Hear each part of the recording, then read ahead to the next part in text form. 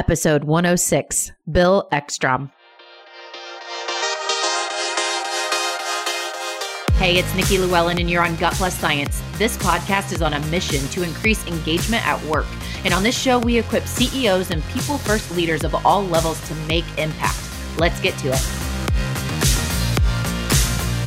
Hey, it's Nikki back on Gut Plus Science, and today I'm here with Bill Ekstrom, who's the founder of Excel Institute, a global research-based organization that works with leaders to help them better understand, measure, and elevate coaching's impact on performance.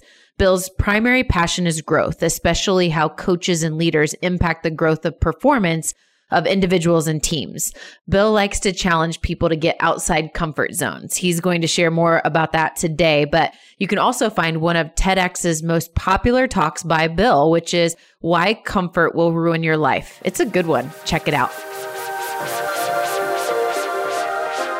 Bill Ekstrom, welcome to Gut Plus Science. So this show gives insights for leaders on employee engagement, as I know you know. And we talk about how to think about employee engagement, how to measure it, how to build it into strategy, tactical move the needle practices, all of that. And we're building this community of leaders that support each other and giving all of these concepts and ideas. And when I have guests on the show, usually I'll ask the question, what is employee engagement, or how do you define it? And most, I would say 80% will include the term discretionary effort. So we hear that a lot. And today I'm really excited because our prep call that we had, you were really digging into discretionary effort. It came up a lot. And then you've got some awesome practices to really dive into unlocking that. And so we're going to do a deep dive today to help leaders understand what qualities and quantities, these are your terms that we get to dig in on, inspired discretionary effort. So I think I'll start with you, and I'm going to say, okay, Bill, welcome to the show.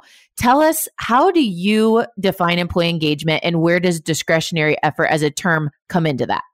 Employee engagement, wow, this is really up your alley, and I should be flipping the question back on you, but that would defeat the purpose of you asking me the question. What I'll say, it's the relationship, and this is how I see it, the relationship between an organization and its employees. And discretionary effort is the amount of, and I'll put this in a very simple context, it's the amount of extra hours, extra engagement. It's an extra phone call. It's the things that I provide or that a leader or coach obtains from me in order to promote growth. And I think the most simple example I could give you, Nikki, is let's role play for a second. Nikki, you lead a sales team and you go on vacation for a few days. Does your sales team continue working, or do they take the day off? Oh, they wake up fired up every day. I mean, they're even doing more. Okay. So it's funny, we asked this question, or I asked this question to thousands of people, and they always respond the same way after they're done joking about it. But yes, of course, that's their job. Whether I lead IT, sales, operations, it doesn't matter. My team, if I'm not there, works. Okay. Well, if that's the scenario, if that's indeed what happens, how much more do they work? How much more is produced with you in the role? I mean, you've already told me and you've proven they'll work without you there. So how much more gets done? How much more is produced with you there? If a sales team can produce $10 million of revenue without a coach or a leader, they better produce 12 or 14 with one. That delta, that gap is what we view as discretionary effort. That's awesome. Yeah. And Bill, over time, I know that you're big into science, and we're in the show Gut Plus Science, like we love data, but from a gut perspective, from just like how you think and your experiences, but also the data that you found, what are the key drivers to unlock discretionary effort? It's hard to answer that question, Nikki, without bringing the science into it. But everybody, first of all, has the opportunity to do it. And it's just that so few have ever been trained to do it. And so I'll touch on the gut aspect of it first, and then I'll get into the science. And I think the way to view this, and again, I'll continue to use sales as an example. I mean, they're just easy to use as an example because it's easy to measure the impact because they track everything.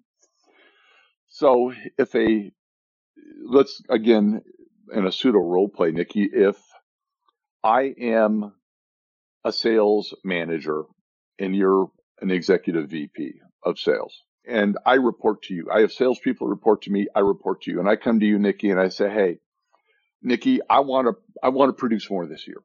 I want my team to achieve more than they've ever produced. I want my team to be number one in the company in terms of sales generated. What do I as a leader need to do more of or even less of to get that done? And whenever we do this, Nikki, nobody can answer that question. So everybody believes the performance of a team is a reflection of how that team is coached, led, or managed, depending on the term you want to use.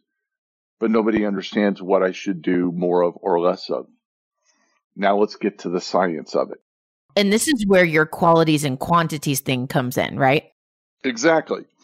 So when we look at our research, and we've researched over 100, now we're about 150,000 coaching interactions in the workplace. And we take a deep dive of this, by the way, in our book, The Coaching Effect, and there's a nice little plug. When we take a look at those engagements and interactions between boss and employees, we find that there's 4 things leaders, or what we like to use the term coaches, do differently to create more discretionary effort. And those 4 key activities, now keep in mind they do a lot of things, right? But in terms of correlating what I do to what creates discretionary effort, it is I have regular, consistent team meetings. I do career development plans with the people on my team. I hold consistent one-on-one meetings, and I provide written, objective feedback. So those activities have the strongest correlation to discretionary effort. And when I say those, I'm sure you're probably thinking, and others are thinking, well, gee, Bill, that's rocket science. Thanks so much for sharing the obvious. But here's where it falls apart is while those things sometimes seem obvious, it's how often are you doing them? How well are you doing them? Are you spending 80% of your time with the bottom 20% of the people on your team? I mean, there's so many things you don't know about them. When we research employees, or excuse me, when we research leaders about their doing one-on-ones, most of them say, yes, I do one-on-ones with my people. Great. How often do you do them? Every other week. Great. How often do you actually make those? And here's what's interesting, Nikki. Leaders believe they hold their one-on-ones between 90 and 95% consistency.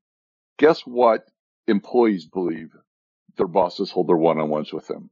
With what consistency? Below 50. Well said. Yeah, 40 to 45%. Think about that gap. And the thing is, the actual number, by the way, is between 60 and 65%.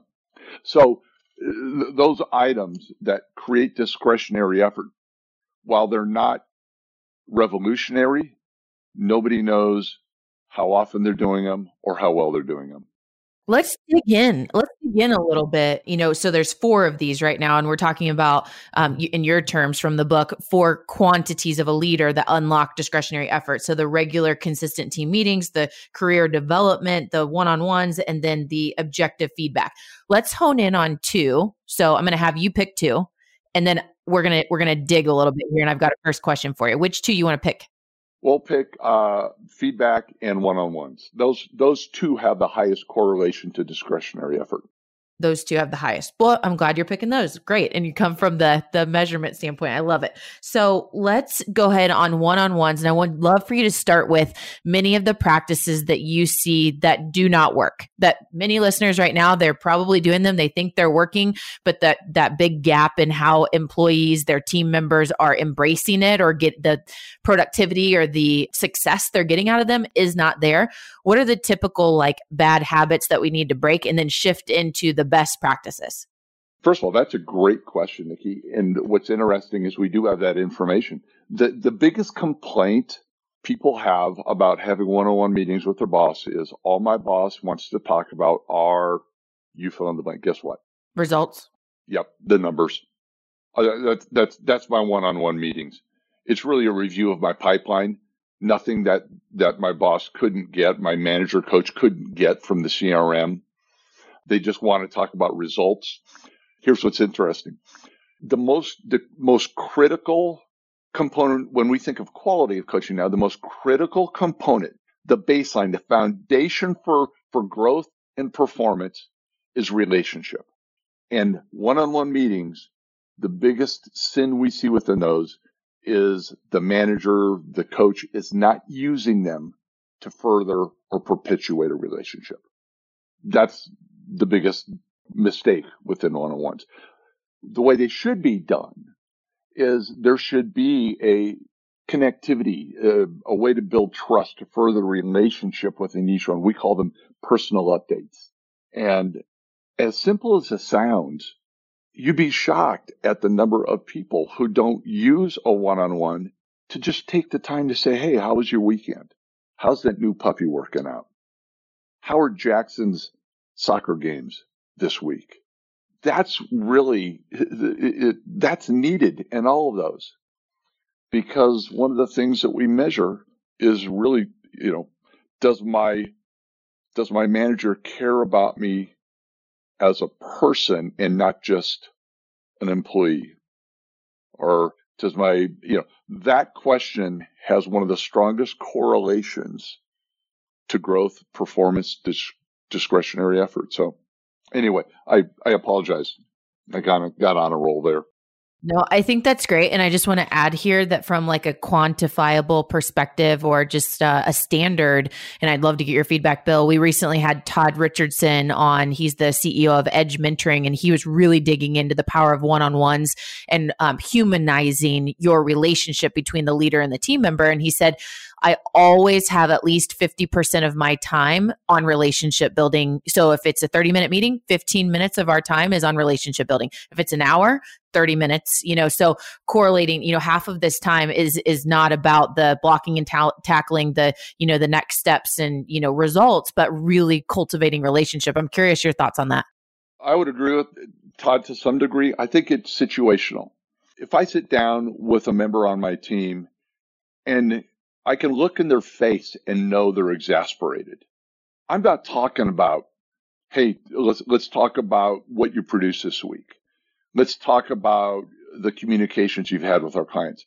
I'm going to look at this person in the eye and say, hey, what's going on in your world right now? And depending on how they respond, I have spent literally 50 out of 60 minutes in a one-on-one talking about challenges with children in somebody's household. I spent 60 out of 60 minutes in a one-on-one talking about business issues because it's situational. As a rule, I think about 10 minutes out of 60, maybe 15 minutes out of 60 need to be dedicated to to personal updates, relationship building, types of questions and probing, but it's situational. So it really depends on the time. Thank you for sharing that. And let's transition into the written objective feedback. That's how you called that specifically. So I want to talk about just practices that you typically see. I'm going to say with feedback in general, that is, things we need to break, bad habits. But then let's have you transition into best practices around the written objective feedback. Well, so I'm differentiating this from just feedback, period, because feedback should be woven into the fabric of any relationship between boss and employee. Feedback should be, when I say woven in the fabric, it should be natural. It should always be there. It should not be always so formal that, okay, that means I have to sit down. No, feedback should always be there. And that needs to look and take on more of a form of questions than anything else. Holding that aside, one of the things we see is, in terms of deriving discretionary effort, is that the best coaches, the best leaders, they do this quarterly. They sit down and provide written, documented feedback quarterly. And what's interesting to me is people's aversion to doing this. I mean, feedback in a business setting, and I'm not talking about annual reviews. By the way, I'm not a fan of them. I've never heard anybody who gets done with a 360 and says, hey, I feel great about how that went. To me, feedback should be ongoing, woven in, done almost daily. Documented feedback needs to be done a minimum of quarterly. So any elite performer, whether it's in the world of sport or whether it's in fine arts, there's always some sort of feedback loop. In athletics, it's called game film. And it's not even just game film, it's practice film. I've worked with collegiate athletes and coaches, and what's interesting to me is in practice, they film everything, Nikki. If it's a diver, even just a practice dive is filmed, and that is their feedback. But yet in business, we're saying, hey, do this quarterly, give them some semblance of how their growth, how their progress to goal is, but it's not done. So it should be quarterly, it should be written, and it should be really refined. When I say refined, is the only things we should be grading or analyzing are people's progress within their skill set. And I'm not talking just progress to goal. I'm talking about growth within their skill set. So does that make sense? Yeah, a lot. And I'd love to know, outside of the quarterly written, very thorough, objective feedback system that you teach, talk about touches of feedback, especially, during the times of like challenging times, like we're in the middle of a pandemic, doesn't look like that's ending anytime soon. Many people are working in very different environments and just different emotional responses to work right now. Talk about the feedback touches, maybe even call it recognition in between those quarterly thorough feedback sessions. Interesting question. So when we think of feedback, we think of it more as a response to something. So, and what you're bringing up now is the challenge that leaders face because they don't have the opportunity to see it, to be a part of it, and to be able to stop by somebody's office. If I overhear a phone call between, say, a salesperson and a client or a prospect, I have the opportunity to stick my head in and say, hey, when you were on that call, I heard you ask this question. How did the prospect respond? Oh, good. How did you feel about the response? Is that the kind of response you wanted to evoke? No, well, it really was, and da-da-da-da-da, or it wasn't. Okay, well, how would you do that differently next time? See, that's spontaneous feedback. Work from home changes that equation drastically. And yeah, which is a huge issue. I mean, you and I could spend another hour on that topic in and of itself. But in terms of feedback, there's something, and this isn't really feedback, but in terms of things I do given the pandemic, for example, we were looking at some of our highest performing clients, and again, I'll use that term, meaning those that created the greatest discretionary effort. And early on in the pandemic, leaders were checking in on the people on their teams daily. Most of them, between 3 to 5 days a week, they were making a phone call. And keep in mind, this was not to check in on business practices or progress. It was simply, hey, how you doing? Did your wife get furloughed? Whatever it was, there was a personal check-in call almost every day. Those have to continue. Daily? No. I think we've hit a point now where people are beyond the chaos and they're more in a state of order or complexity. So I think those calls though need to occur, and feedback has to occur in other ways. And it has to be just through a line of questioning. Tell me about your day. Tell me about, you said you had a call at 1:00. How did that call go? And just start to probe and ask questions. So the feedback has to occur differently now. Yeah, thank you for touching on that, because I think a very thorough, written, objective form of feedback, which I think you've got some templates for and best practices both in your book and some other resources that you could share with folks, is so needed on a quarterly basis for that very thorough feedback loop, right? But I think right now more than ever, lots of touches. And like, I agree with you. I don't think it's an everyday thing, but a couple times a week, like really checking in. And psychological safety right now is very challenged. And when we're not psychologically safe in what we're doing for work, we're not going to bring that discretionary effort because we're kind of paralyzed and, where to even go from here. So just wanted to, hone in on that point. And I'd love to shift into, I was just so intrigued by your verbiage around discretionary effort having both qualities and quantities. So I still want to get to that. We talked about 4 quantities, which you're saying are what we just shared, and we can really measure those. And then we've got qualities of a leader that you look at differently. And I'd love for you to elaborate on the qualities of a leader that help to unlock discretionary effort of those team members. Okay, you're right. And what's interesting about the quality and quantity of coaching or leading is that they are absolutely inextricably linked. And when I say that, means that we have studied organizations and we haven't seen an organization that only improved the quantity of their coaching and grew discretionary effort. We studied organizations that only grew the quality of their coaching, but not doing more of it, and grew discretionary effort a little bit. But when you put the two together, there seems to be a synergistic effect. And so here's what I mean is, so if I'm doing now more of the right things, for example, I'm doing one-on-ones every other week. I'm holding my team meetings monthly. I'm doing career development plans once a year, but reviewing them quarterly with the people on my team. I'm doing my quarterly written performance feedback. Great. I'm doing all the activities with the right frequency. Here's what's interesting, though. If I suck at doing that, Nikki, and I'm doing more of it, I can actually take discretionary effort backwards. And we've seen it happen. As a matter of fact, in our research, 30% of leaders are creating 0 to negative discretionary effort. In other words, their teams would produce more, sell more, become more efficient, more engaged if I didn't have a boss. That's the impact. So that's why quality is such a huge component of this. And when we talk about quality, so we measuring, you said one of the terms right off the bat. So there are 6 qualities of coaching or leading that really tie in to growth and performance, and in no specific order, but one is, you talk about psychological safety. So the ability to understand the environment you're creating, the safety of that environment you're creating. Connections is one thing we measure. When we say the term connections, we're talking about creating trust relationships.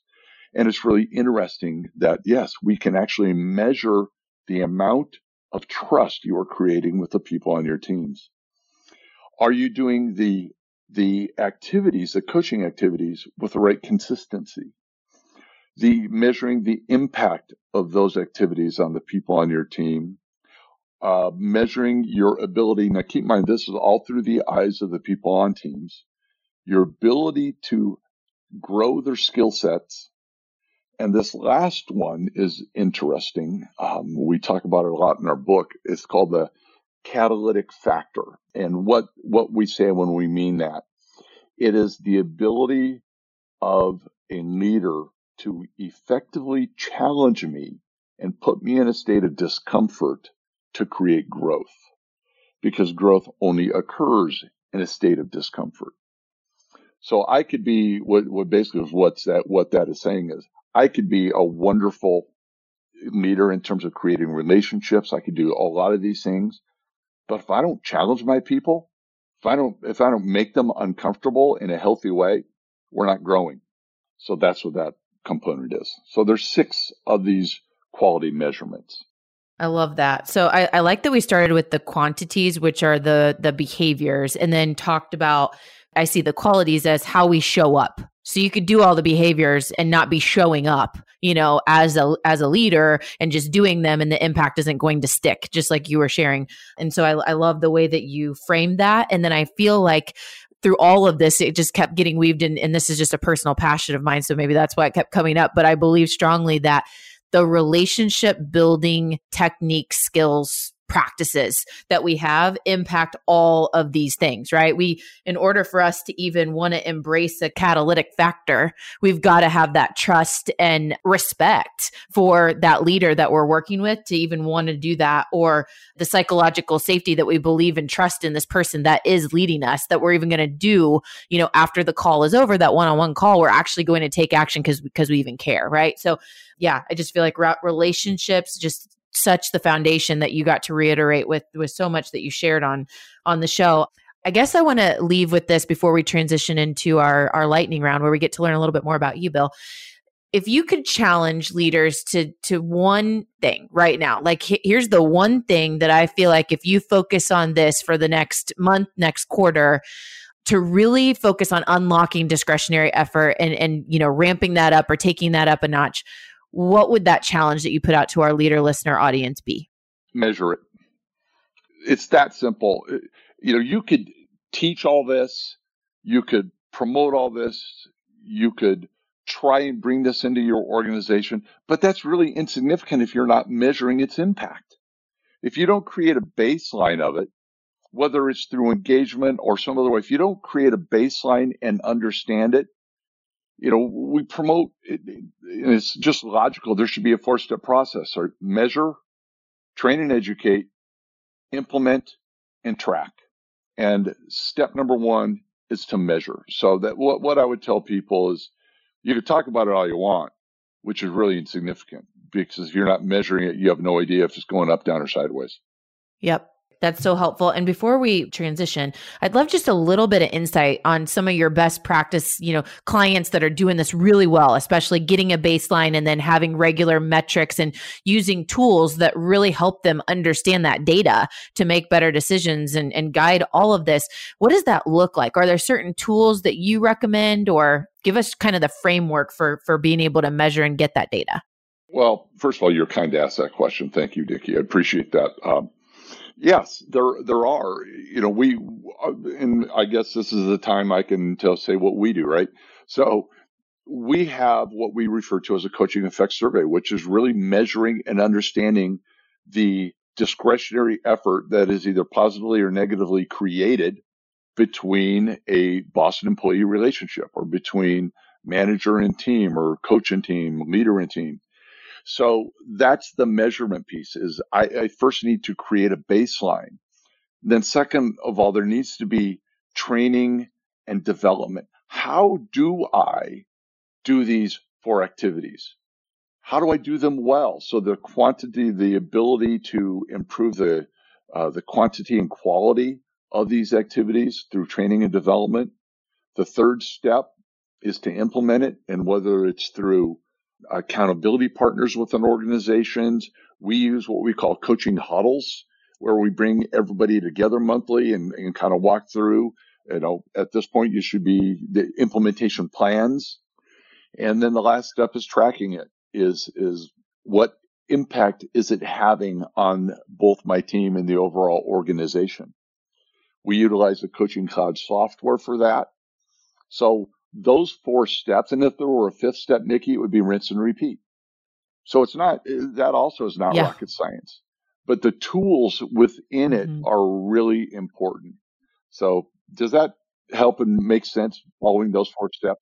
Yeah, that was really helpful. It was just like, oh, we're leaving with a teaser. Like, hey, here's, it's so important to measure. And it's like, okay, but how? How do we do it? For many of our listeners that don't have that in place right now, just wanted a little insight. And we'll make sure to, share your contact information and different resources that we have in the show notes for sure. Really excited about our conversation today. Very energizing, and helping us really to dive into that term, discretionary effort, and not just use the term as what we think, but really dig into what is it and how do we unlock that. Really enjoyed the conversation, Bill, and some great takeaways will be in our show notes today. Before we wrap up, we do our lightning round, where we get to just dig in on you a little bit and learn a little bit more about Bill Ekstrom outside of the work that you do. So my first question for you is, what is your favorite book of all time, or a favorite recent read that our leader listener audience would love to hear about? I'll give you 2, because I'm a kind of a fan of historical fiction in pleasure reading. And most any James Michener novel is something I would gravitate towards. The challenges are all like 1,200, 1,300 pages long. A great recent read is Man's Search for Meaning by Viktor Frankl. And a lot of people may think, well, how does that apply to business? Everything applies to business in that book. So that's another one I would recommend as well. And one of my favorite quotes comes from that as well. And then, Bill, when you're not working, what's a favorite hobby? Outdoors. I fish. I hunt. I spend a lot of time in my yard, do a lot of walks. And I think my biggest one right now is help train therapy dogs. And I have a therapy dog. So we do a lot of work in hospitals, nursing homes, some athletic teams. That's a big one right now. Okay. And then how about a favorite vacation spot? Colorado. It's hard to just not be happy when you're up in the mountains in Colorado. So Estes Park seems to be a place we spend a lot of time in. That would be one. And I think a second one is up in the bush in rural Canada, in northern Manitoba. Inevitably, once a year, we rent a cabin there and do some fishing and spend some time about 100 miles from the nearest road. So those are two areas I really am able to lose myself. Bill, let us know the best way to connect with you after the show. Any resources or tools that we can look for or ways to connect with you directly? Thank you for that opportunity. Obviously, I'm on LinkedIn, Bill Ekstrom. I'm on Twitter. I am on Instagram. And I do have a website, billekstrom.com, but our company website is excellinstitute.com. And Excel Institute is spelled ECSELL Institute.com. So those are a bunch of ways. I love it when people connect with me. I respond to everybody. After I did my TED Talk, I probably had hundreds of people reaching out to me from around the world. And I'm proud to say I literally responded to every single person that reached out to me. And that's fun to do. I enjoy that. Hey, Bill, thanks so much for being on the show with us today. And thanks for your inspiration and insights. Thank you, Nikki. It's a pleasure to be visiting with you. All right. And here's my truth you can act on from my time today with Bill Ekstrom. All right. Number one, humanize one-on-one meetings. Don't just talk about the numbers. Take the time to cultivate relationships between you and your employee during those one-on-one meetings. We hear that a lot on this show, and just a great reiteration. How much time out of that hour or 30 minutes are you spending building relationships versus getting down to the facts? Number two, make feedback a constant. Feedback should be natural, ongoing, and part of everyday routines. Written feedback is important for data, but informal feedback and checking in with employees should be an ongoing habit. Number three, challenge your employees. Challenge and push employees to a state of healthy discomfort to create growth, because growth only occurs when we get uncomfortable. Maybe start by sharing Bill's TEDx talk just to stimulate that. And number four, measure impact. Create a baseline for whatever you're trying to improve and thoroughly understand it before you embark on growth. If you don't measure the impact, you have no idea if you're on track or off track. Data is everything. Thanks, guys. We'll see you next week on Gut Plus Science.